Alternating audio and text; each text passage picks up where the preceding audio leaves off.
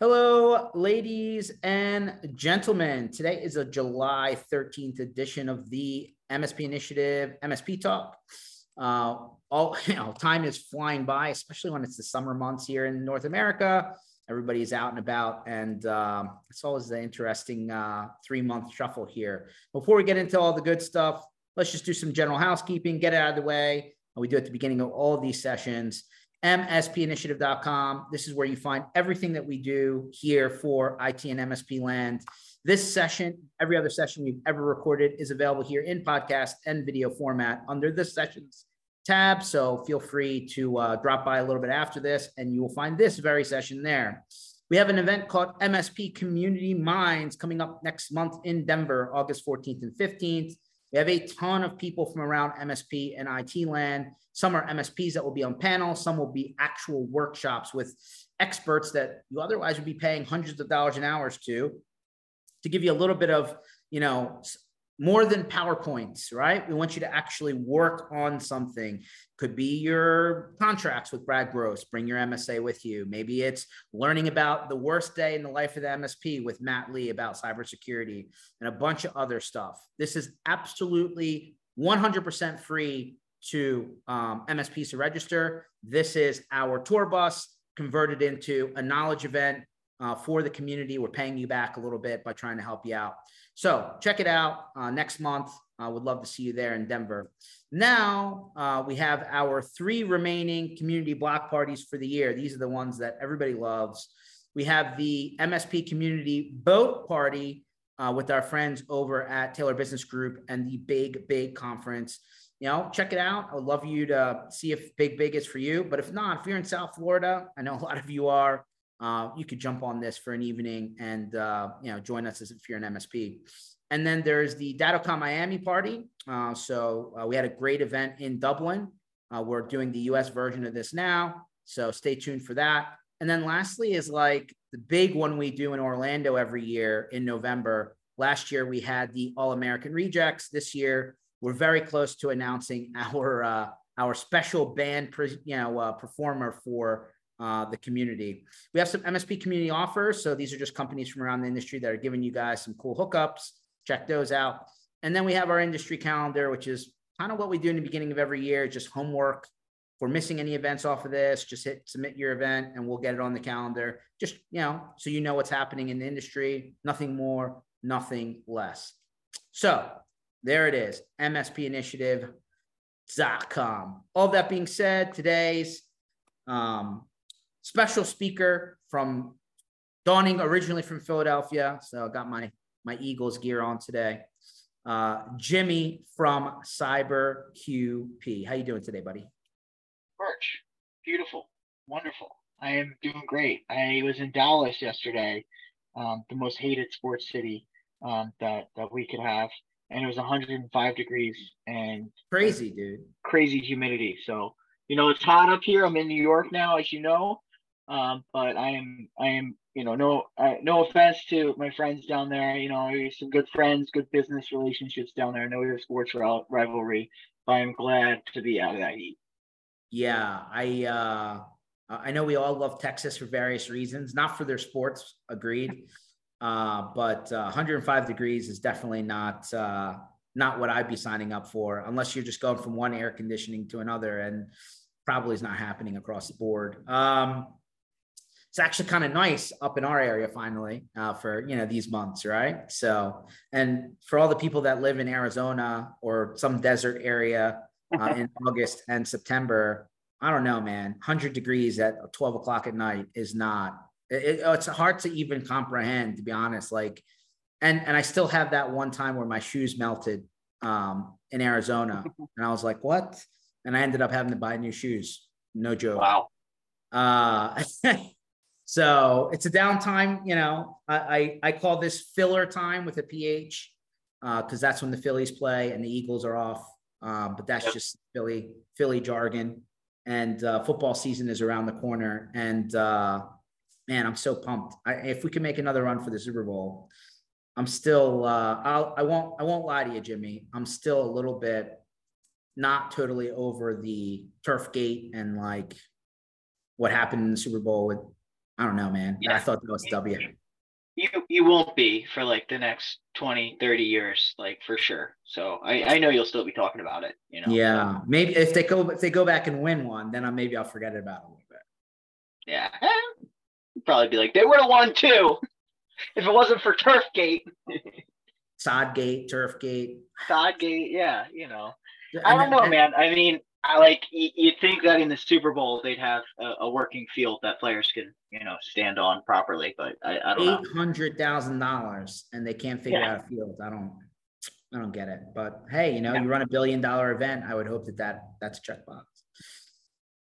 So tell me, Jimmy, what's happening in your world, right? I mean, the MSP land is constantly fluxing, and I know you guys have a lot of things going on, and would love to hear what's cooking in your kitchen. Yeah, I mean, two big things in my kitchen going on. I would say the first is our event next week. We are, you know, we are partnering with the Center for Information Security down in Texas, back in Dallas. So might be 105 again. I don't know. And we're doing a workshop there. So we have you know, about I think like 80, 90 MSPs coming out for this training.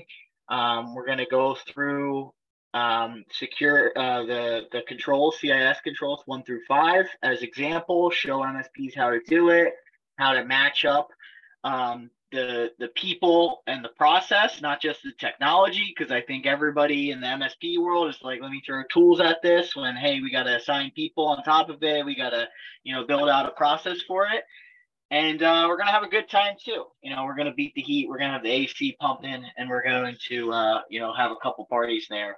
It's not going to be like an MSP initiative party. I mean, you know, once we get bigger events, George, we'll bring you in and, you know, have a true all-American rejects, or who knows, you know, you guys do it big. But I'm excited for that. That's next week. That's top of mind for me. I'd say the second thing is, you know, our new product stuff with the just-in-time accounts. You know, we've been out there pushing for MSPs to move away from shared passwords, move to a zero standing privilege model. And basically it's a whole change for MSPs and the way people operate, because we've been on shared passwords for a long time for customer environments. And, you know, before we released, you know, our just-in-time account product, there wasn't really an easy way for MSPs to do it for having named accounts for every customer. There's some, you know, some good software out there, and don't want to knock anybody or anything like that. There's some good MSP software that can automate the creation of, you know, admin accounts for every one of your techs on all your servers. But, you know, the way we're doing it now is a zero standing privilege model where you don't have admin accounts created and out there. And then when techs need them, the accounts are created and then they're deactivated when they're done, you know, a couple hours later. So I don't know, man. I talked a lot, but those are the only two things I can think about right now. No, I mean, listen, it's I think there's no question that things that have been done for a long time for maybe convenience probably don't work moving forward, right? So like that's where that one feature probably touches on that. I mean, like, listen, we talk to all the smart guys in the industry, and I call it the sandbox, all the time. And like, I think if they don't see it, they don't care about it is the right way to say it. But I don't think that you can do that anymore because, you know, the bad guys aren't stupid either, right? So the security conversation just continues to grow. And, you know, some of it's just practical stuff, to be honest, right? And I think there's just a time problem in a lot of MSPs because, you know, we all know that there's more clients than there are people in the company, you know, to manage them. And, you know, like there's always that imbalance, right? So, and I think the other problem is that not everybody has a security expert on staff, right? They rely on third parties, right, to do a lot of that stuff. And the last part of my thought there is what you do this year may not work next year, right? Like there's an evolution to all of this on you know, when it comes to the word security. And like, you can't just say, hey, here's my stack. And then next year, you might need to make a change. Like it may not be the same stuff. You can't wait 3 years, to make a change. So to some degree, that complicates things on both sides of the aisle, because who's keeping up on that on the MSP side, Jimmy? And then how do they go back to their customers and like not look like they keep putting their hand out? Where's the balance? No, and I think a lot of it has like we're an ecosystem, right? Shane McBain's out there saying that, and everybody's sort of moved to understand that. You and I, if MSPs get popped left and right, and things go south for the industry and people stop using MSPs, like it's a big problem for us, so and we're not the only ones, right? So there's been a long, there's a lot of arrogance in cybersecurity. I mean, it's no secret, cyber people, big cyber people,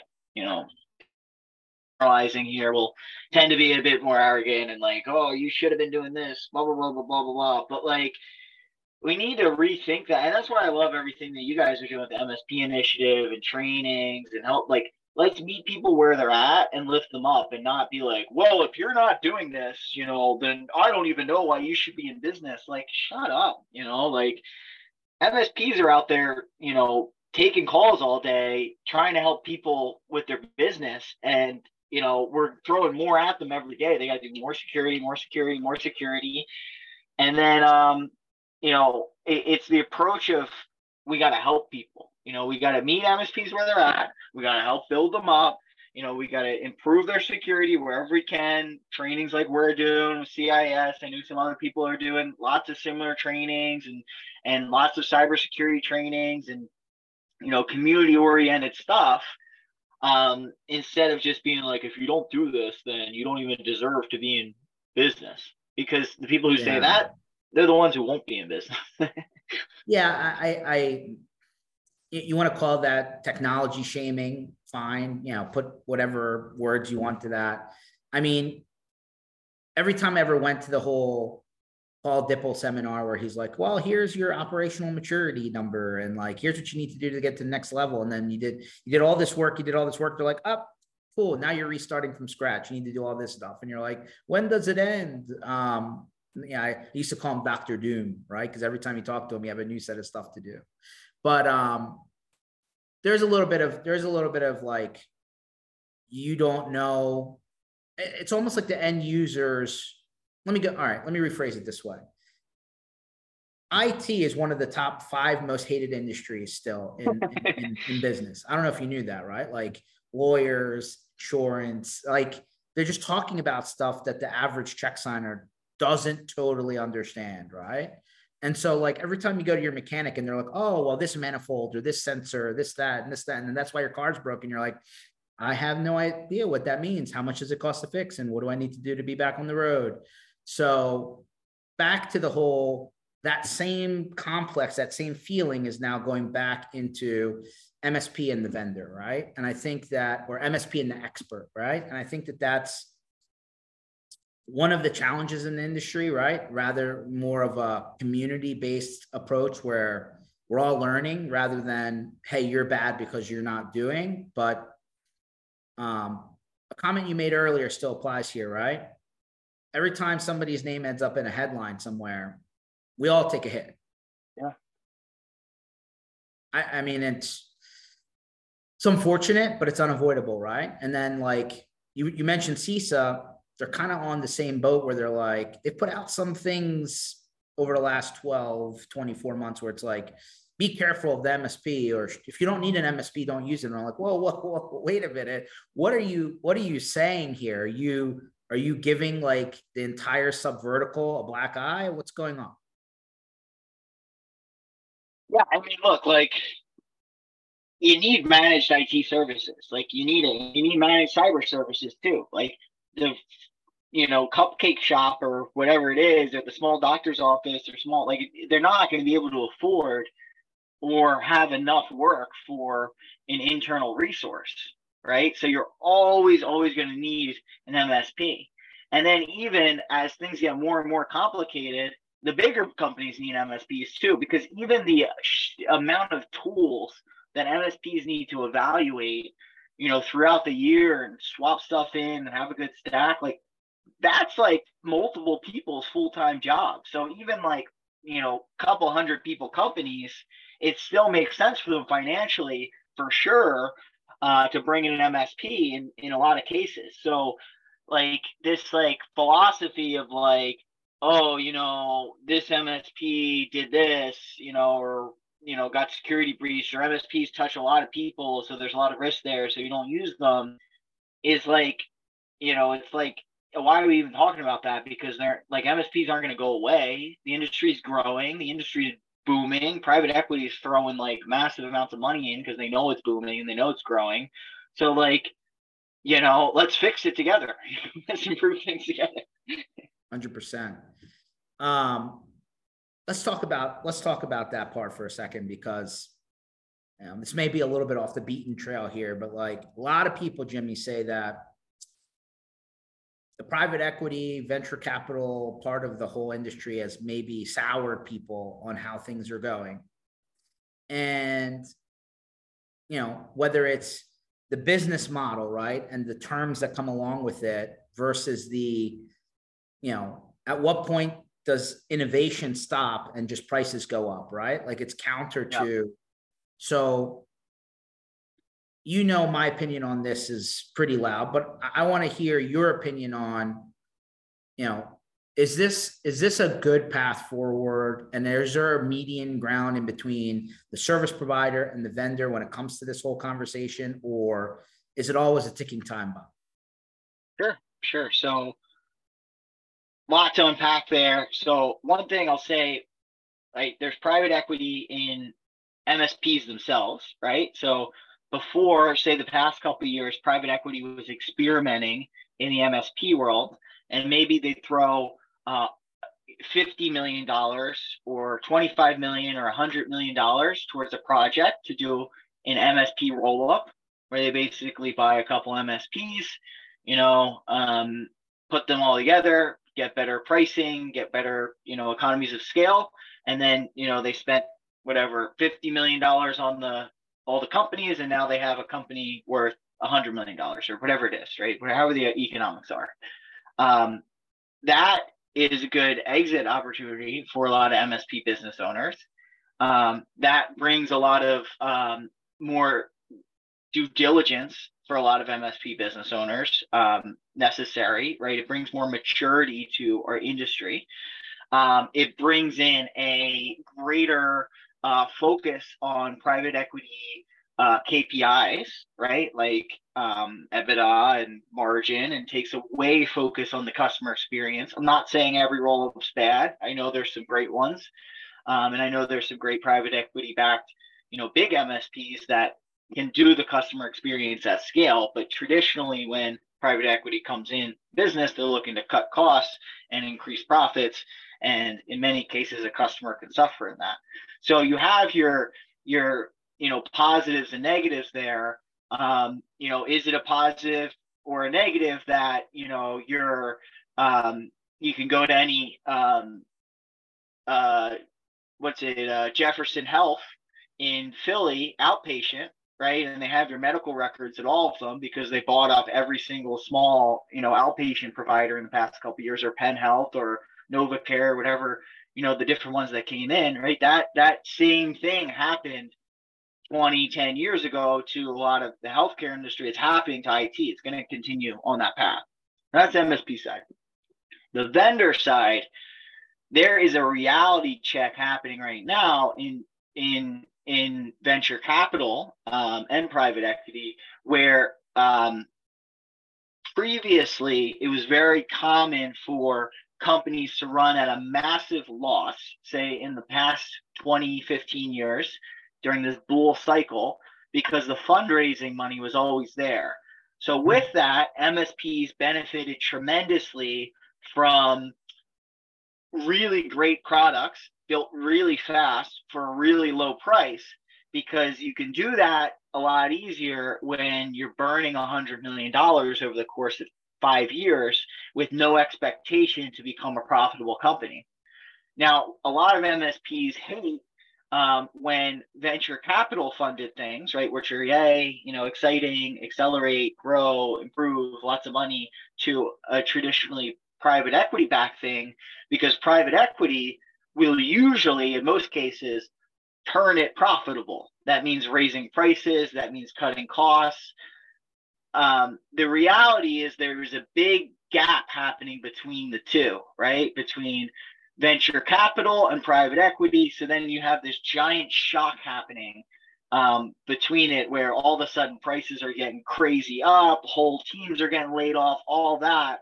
When the private equity back thing is just going, well, look, we're just making this a profitable business. And then, the MSP is just suffering in the interim.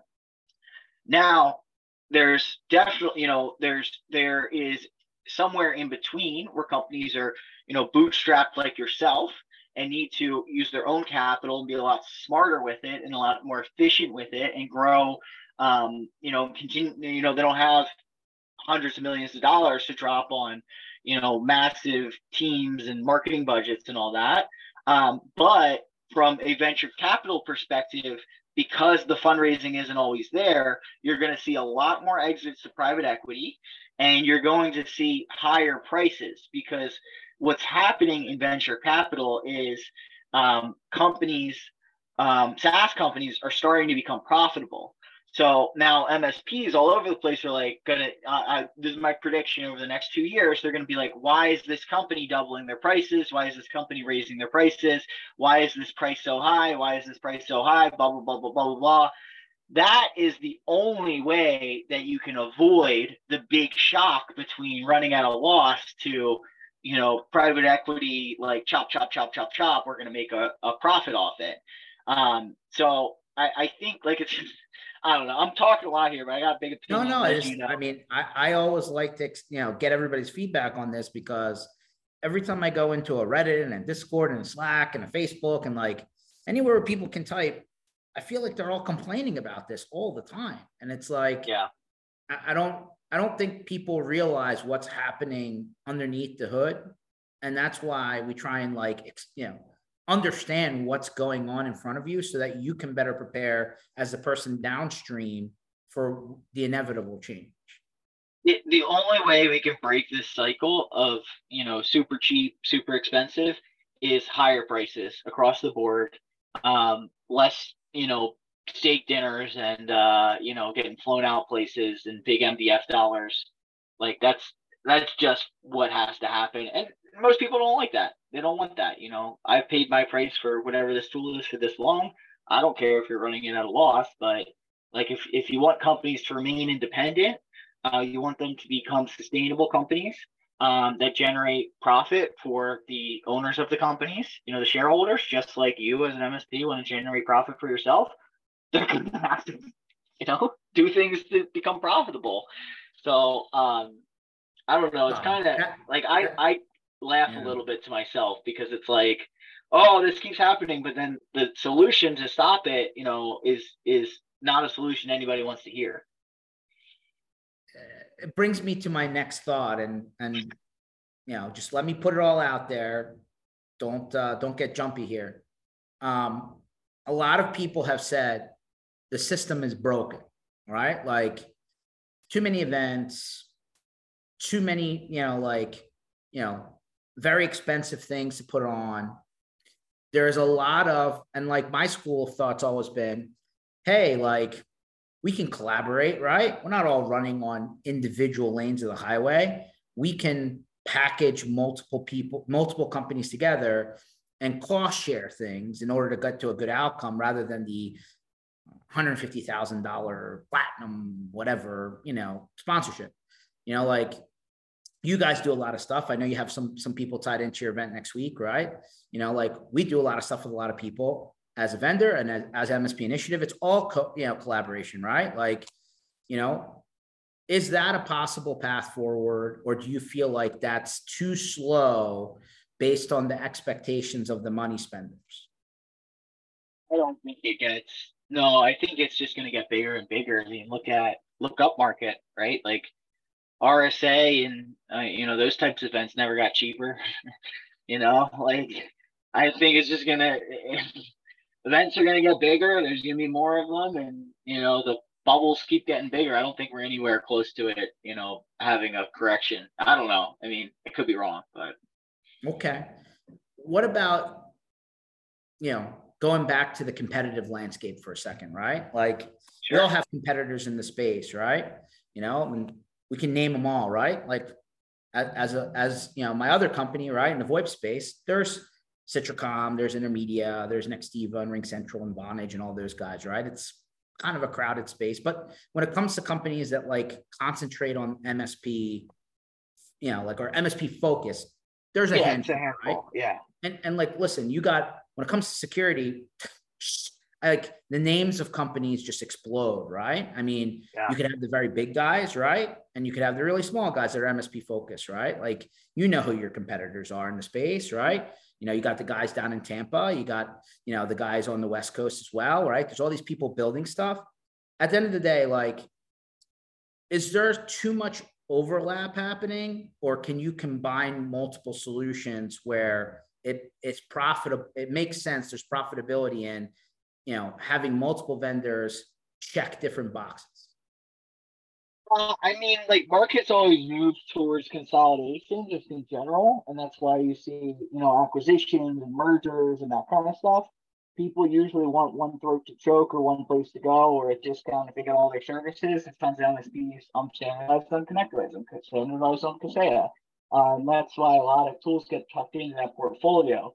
Now, with that being said, like, the space security gets really niched down, right? So, like, previous area that I was in was, Security Operations Center, MDR, eventually XDR, and SOC, SIM, all that. Where when I entered the market, there was like Blackpoint, Scout, and Perch, and there were a couple of them, right? And Blackpoint's still doing their thing. They just raised whatever $100 million from Bain or however much. $190 million, yeah. 190. Shout out to John and his whole team. That's like amazing. It was a great job. That's a gold star for the industry, by the way. Showing something like that. But when Perch was acquired by ConnectWise and Scout was acquired by Barracuda, and now there's like 5,000 MDR providers, like a million. Like, I go to the conference, I'm like, wow, I am, I had fun in this business, but I was glad I was here before all this competition came in. Like, I tend to be an early adopter of things. Is like what I look for when I join a company, and I'm in privileged access management, and like, you mentioned the guys down in Tampa, like, we maybe have 10-20% product overlap, if that, right? And there's tons of partners that are on our partner advisory council and are on their partner advisory council, right? And you have them using both services. Over time, if we both become full suites or not, or merge or whatever, I don't know. I don't know where that's going to go. But I think like that there's plenty of room. Nobody's like it's not a winner takes all thing here. And like, there's lots of MSPs. There's tons of MSPs in the space. Like when we were coming up, there was plenty of customers for Scout to have, and then plenty for Perch to have, and then plenty for Blackpoint to have, right? It's not like it's an RMM or a PSA, where it's already commoditized in the whole market, where you're just trying to displace competitors, right? Which is a whole different thing, right? This is a market, a new area of security where maybe 10% of MSPs have started adopting pieces of this technology, and there's 10 different pieces of the technology that need to be adopted, and you can go to 10 different vendors or 2 different vendors or 3 different vendors to have the different pieces. So like my take on it is like, we're all in this together, right? We're educating the market. We're going to grow, in the same tailwinds together, right? Of people starting to adopt privileged access management solutions, and MSPs improving their identity access management.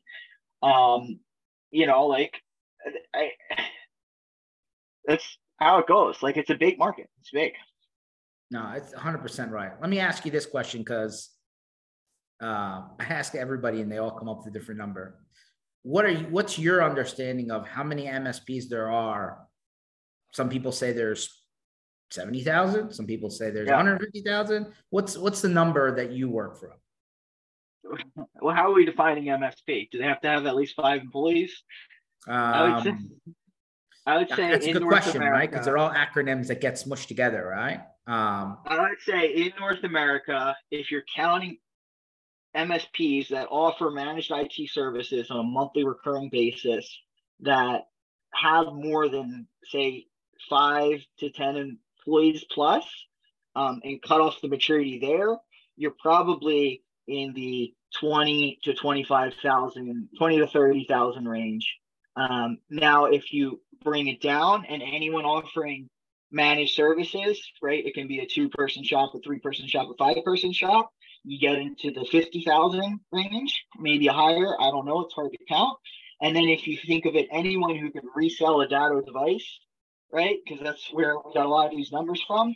That's how you get into the 100,000 or 150,000. Because you have, like people doing break fix IT, people, who have like 3 clients, like they become, resellers for the service, and it may be the only monthly recurring service that they resell. The rest is just billed. I don't know. I mean, it's hard to know. Like there's reports that say 50,000, that say 70,000, that say there's 50,000 in Europe alone. I don't know. What do you think? Yeah, I mean, I try and look at, and we don't have all the data, right? I'm sure somebody in these companies do, right? If you look at what's happening on Kaseya land when they take I don't know, how many companies are there? 35, 6, 7, I don't know. And you smash them all together. What's the number of unique numbers? ConnectWise did the same thing, right? Where they had the PSA, the RMM, and like their 2 or 3 or 4 core products. And they said, hey, what's the unique overlap or unique number once they overlap all their products? And they said it was like 20 something thousand. At PaxSafe Beyond, I feel like it's a month ago now, they said that they're almost at 30,000 partners, right? And like there was a lot more to go. So like I would say if we just talked about North America, I'm thinking there's 60 to 70,000 companies that fit the criteria. So once you move out of North America, and I'm sure Jay McBain out there, so he can send me a message, but once you move out of North America and you talk about, Europe and Asia and like those regions, I think that together, there's probably an equal number amount as North America. So when you add those 2 numbers together, that's how you get to this global number of 140, 150, somewhere around there. I don't know. Could be wrong, but that's what I think's happening. I believe it. So like coming back, the reason I asked that number is like how many actively transacting partners is enough to be like legitimate? Is it 1,000?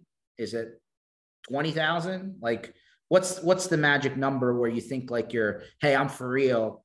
I'm in the game. I'm at the big boy table. It all depends, man. It depends on a lot of things. If you're selling something for cheap just to MSPs to buy, you gotta have 10,000 of them, or 5,000 of them. If you're selling something that is expensive, that goes wide and deep inside an MSP, you can have a couple hundred MSPs and be in the $10 million in annual recurring revenue, usually. So like partner number is kind of, like I think like 1,000 partners is definitely like you've been around here and lots of people know you. But you could have companies doing a lot more revenue and touching a lot more endpoints with 300 partners, say, than companies with 4,000 partners. Yeah. Well, to your point, right? Math is important. Yeah. You're right. If everybody's doing $1 million a year, I probably don't need 1,000 partners. Yeah, 100%. I know 1,000 partners, like you said, is like usually a good benchmarking, kind of number. And I don't know, $10 million in revenue is probably one of those big numbers, right? Where, like you circle a number and you're like, all right, these people are, have made it to the table kind of thing. I don't know. That's what I think of companies that are doing more than 5 million in revenue, that hasn't been bought by another company, hasn't been acquired, and aren't part of an enterprise play that are fully channel, the room gets pretty small. So, yeah. like pretty quick, because a lot of companies get up to like a couple, 3, 4, 5 million in ARR and then get bought and spun in. So there's not a lot of independent fully MSP focused companies that are doing, not much revenue. No, I'm just trying to everybody just talks in vague things, right? That's why I try and get into the nitty gritties during these sessions, right? So we can all be, kind of see where everybody lands. But I appreciate, your opinion on things, because ultimately MSPs out here who listen to this type of information can start to really understand why things by the time they get to them are the way that they are, right? And if you're going to go back to your vendor partner of choice and have a business conversation, you really need to be standing on concrete and not quicksand. Yeah. So if it's a true partnership and everybody's getting something out of it, you need to be reasonable and understand how the math works before you can go and ask for something, I think. Yeah, that's how I like to approach things for sure. Let me take another direction at you. Okay. I think in the mid and early the 2010s, right? Remote work started to creep up. And then the pandemic just forced the agenda, right? And I think now, as we've hopefully we don't see another pandemic in our lifetime. How do you view hiring in remote areas when you're building out your team, right? I've always said that I've always been remote. I've always been hiring remote, even from the inception of my MSP and the inception of the company that I started after my MSP. But one of the things that's been really eye-opening over my journey has been it's harder to train people that aren't in the same place. The osmosis, effect that happens when everybody's in the same office learning from, conversations that are happening around them aren't happening. And you really don't even know if the person's going to work out in the time period that you expect, because it just elongates everything. Those are my things that I've seen, but I'm curious from your perspective, because you've been doing a lot of hiring and you've built teams out now. What's your position? So,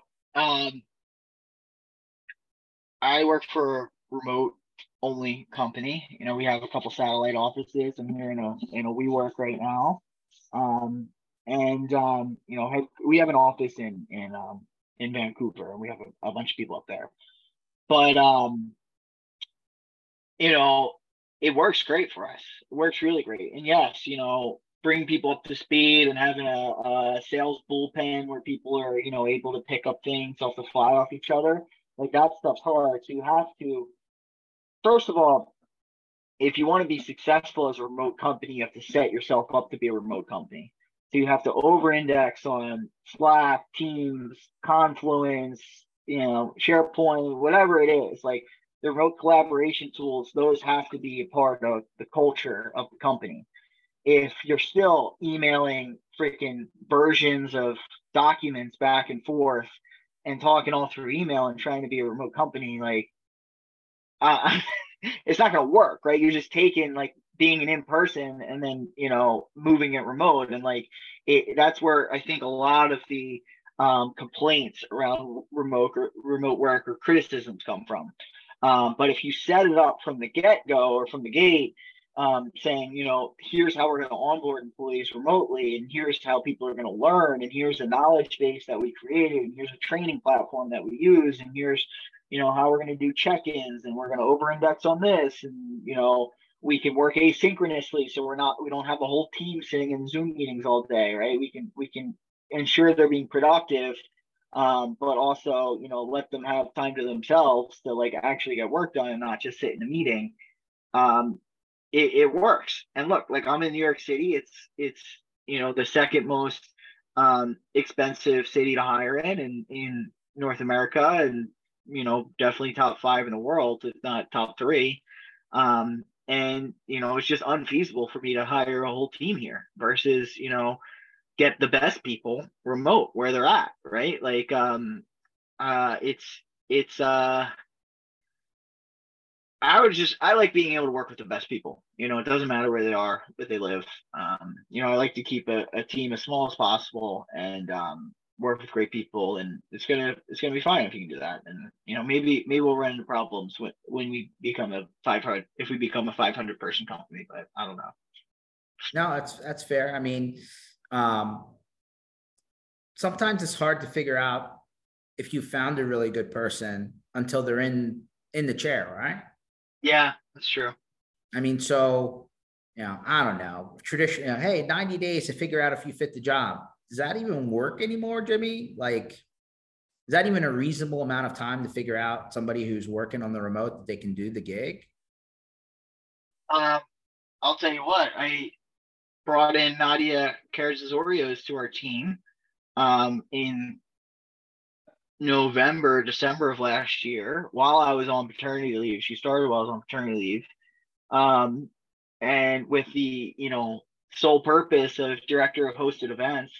And I was like, I have no idea what I'm doing with creating events. You were on the original, you planned DattoCon multiple times, with lots of other people too, but like, what you're doing, right? So, had I given her, 90 days to, prove that she can throw an event, it's just not possible. We had to do the road shows all over the country, and sometimes like 2 people showed up. I think once or twice nobody showed up, and a couple times we had 30, 40 people show up. It was great. We learned a lot.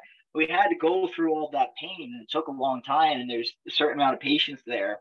And that's a strategic role, right? And there's a bet that comes with the company with hiring someone like that and doing something like that. But like, if you want to, make it doing big strategic things, and you place your bets carefully, like you gotta give people time to ride that out.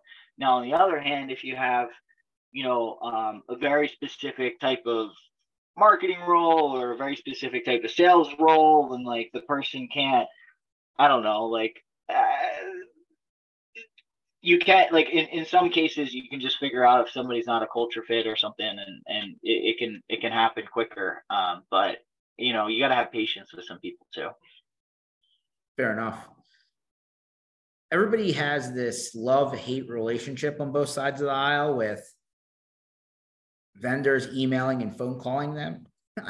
It just boggles my mind sometimes where it's like we have entire riffs and threads with people saying, don't call me, don't email me, don't look at me, don't mail me, don't send a carrier pigeon. And I'm like, how do you generate net new business for your company then? Like, let's have a serious conversation about it, right? Like, as an MSP, like you grow, I guess, through referral. We know that. But like at some point, you need to do some outbound marketing of some sort, right? And like, these are the same things you need to do as an MSP that your vendors do in order to work with you. Do you feel like what is the right cadence? Whether it's a trade show, whether it's, you have a marketing campaign that's cold, whatever, like what do you think is a reasonable cadence? A great question, George. I don't know. I mean, I'm getting hit with 50 emails a day and calls and all that stuff from people. It's not a problem unique to our industry. I will say I don't necessarily think it's the volume that's as important as the quality. I think that there's a lot of like really shitty outreach. And one thing that I'm trying to do a lot better at is catching context at a show. So what could be frustrating if I was an MSP, George, if I walk up to you, say you're not there, right? Say this person has an amazing conversation with Alec. They say, I'm using this specific type of phone system. Here are my 4 biggest problems with it. Alec mentions a couple features that you have, right? Yeah, they have a great conversation.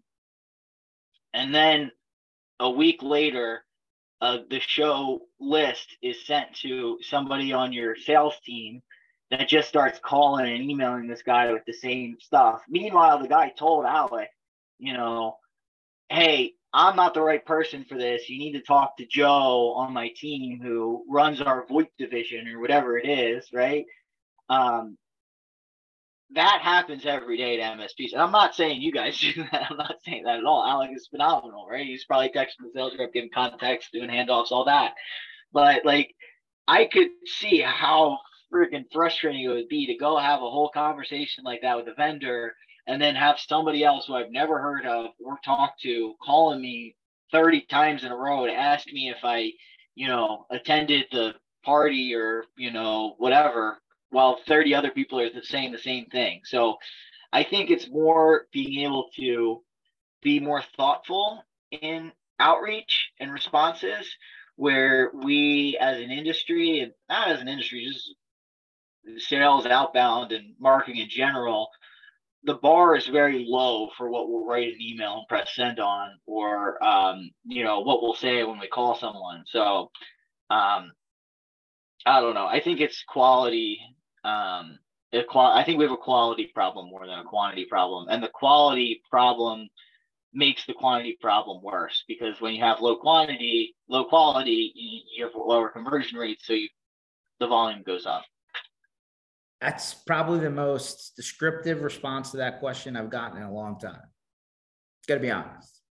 I appreciate you being pretty open about it, right? Because I just think that people need to be receptive to the fact that in order for everybody to move forward, everybody needs to get something out of it, right? Let's be honest, right? Like, if you go to an event, the event doesn't happen by itself. People have to pay on the other side for that event to happen, right? So like, if you're trying to learn, awesome. If they're trying to get ROI on the other side, needs to happen, or else guess what? It doesn't happen anymore, right?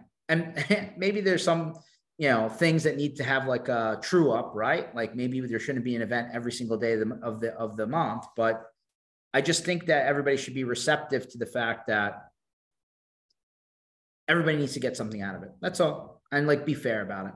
That's all I try and, find a middle ground where everybody understands that, hey, if you're really not interested, just tell them I'm good and unsubscribe and be okay with that, rather than going and creating a firestorm out of it for no reason. Yeah.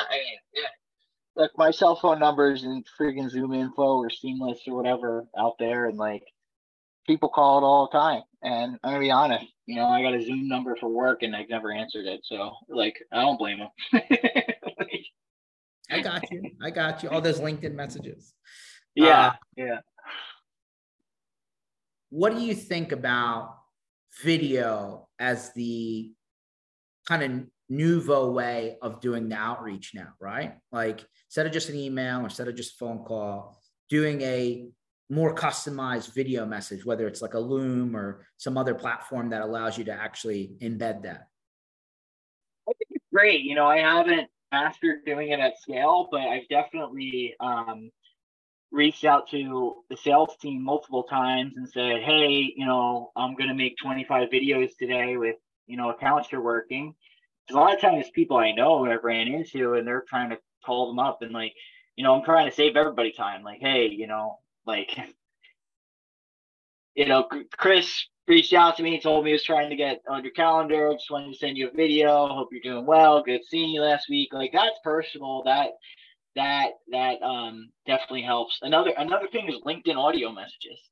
Like how many freaking, hey, blah blah blah blah blah blah blah blah blah lead gen services I get on LinkedIn every day. Like, if I get an audio message from someone, that's unique, right? Like, I'm gonna listen to that, at least maybe, right? It's just standing out from the noise. So I'm not saying that, hey, if you switch everything to video, you're gonna win all the time, but being more thoughtful about your outreach and, creating videos that are actually useful, right? Like, hey, I was checking out your website. I see that you're offering XYZ services.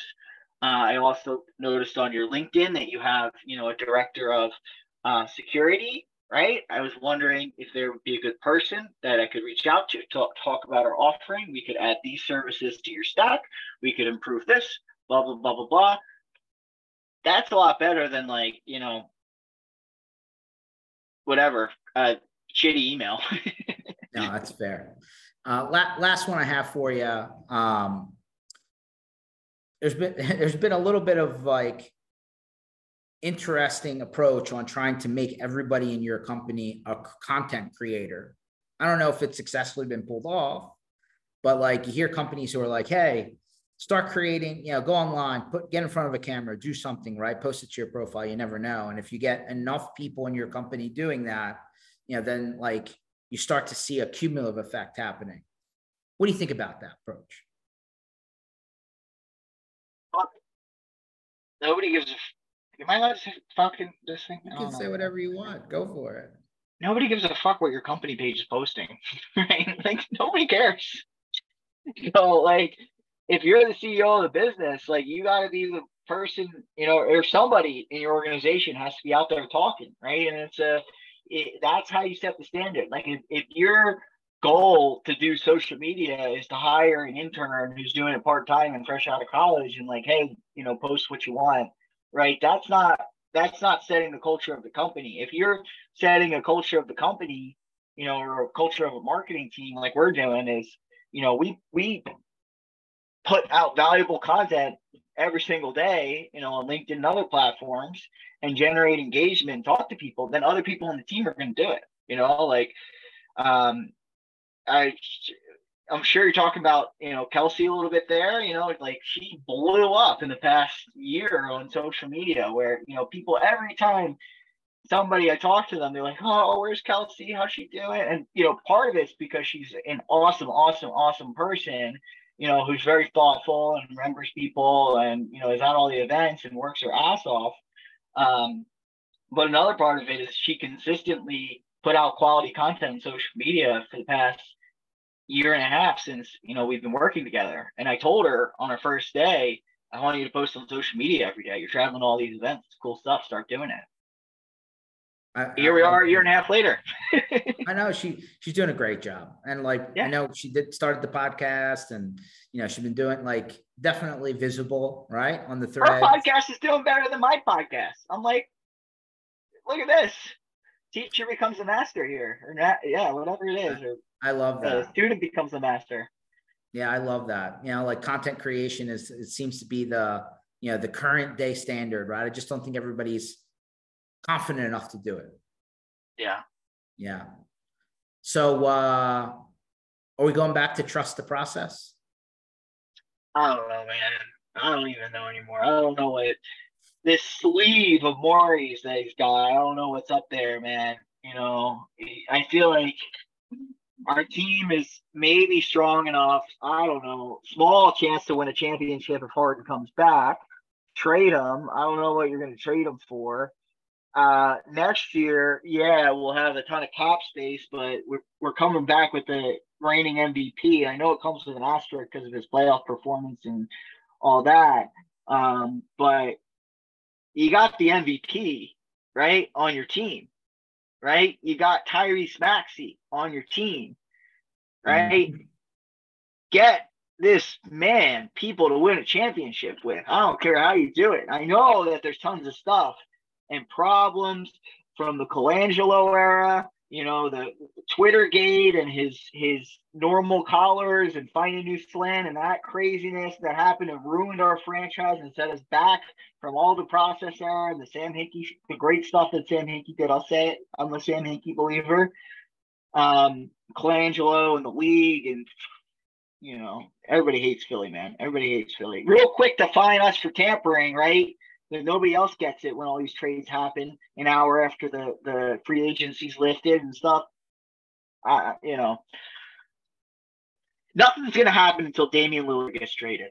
Nothing's going to happen until Damian Lillard gets traded. Whenever that happens, then all of a sudden maybe it'll happen to us. I don't know. Maybe he ends up there. He did publicly say that he does not want to go to Philadelphia, so maybe he won't go to us. But none of these teams are going to make deals with James Harden until Damian Lillard finds a new home. So we'll see. That's fair. That's a really good analysis.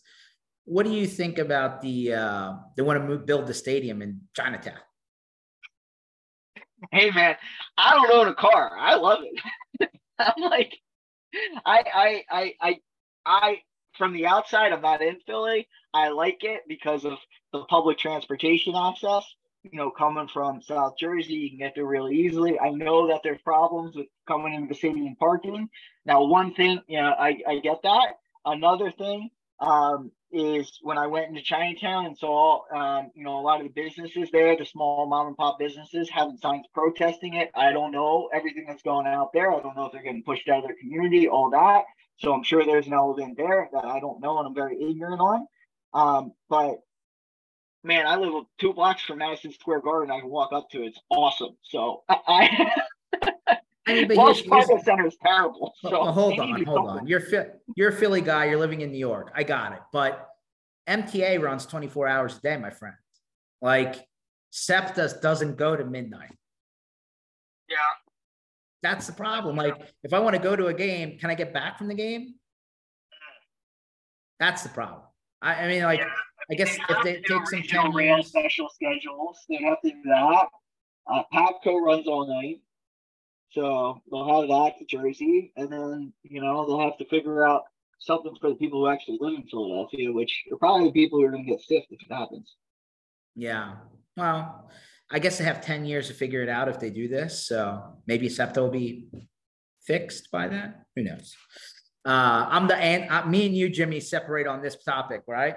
I've probably taken a train in the US 10 times in my life. Like, I drive everywhere. I know you're the opposite, right? You're mass transit guy. I spend a freaking car payment on Amtrak all the time going to Philly. So I got you. What's your favorite airline of choice? By Delta Airlines. I'm one of those. You and Alec are best friends on this topic. Yeah, it's half our conversations are just about that. So yeah, Delta status and Delta points. Yeah. Gotcha, man. Where are we going to see you? And obviously you have your event, I think not next week, but the week after in Dallas. Next week, Monday, I'll be in Dallas, back to Dallas. Back-to-back Dallas cybersecurity events. Cool. And then, like, I'm sure you got a heavy event scheduled between now and the end of the year. But if somebody doesn't catch you at an event, where should they go and find more information about your company and what they can do for them, and maybe talk to someone if they want to know more? Yeah, feel free to reach out to me on LinkedIn, Jimmy Hatzell, or go to our website, CyberQP.com. We've got demo videos of everything. You can go schedule a demo yourself. You don't have to fill out a form or anything. Just pick the time that works for you. And if you just want to do product research, that's totally fine. We got all the videos showing every different feature and how it works. So it's a good website, I think. Awesome. I am sure we're going to see you guys out on the road shortly. Good luck next week. Hope everything goes well, and we will catch you on the flip side. Thank you, George. Appreciate it. Always a pleasure. You got it. For everyone else, this session was recorded. Like I told you in the beginning, you'll find it at mspinitiative.com under sessions, and we'll post it like we normally do after this. Make sure to follow Tuesdays, Thursdays, 1 o'clock Eastern time. That's when we do these sessions live. If not, you'll see them online afterwards. And make sure to check out all the cool stuff that we're doing, for the community, right? All of our stuff's posted online. Thanks a lot, guys. Have a good one.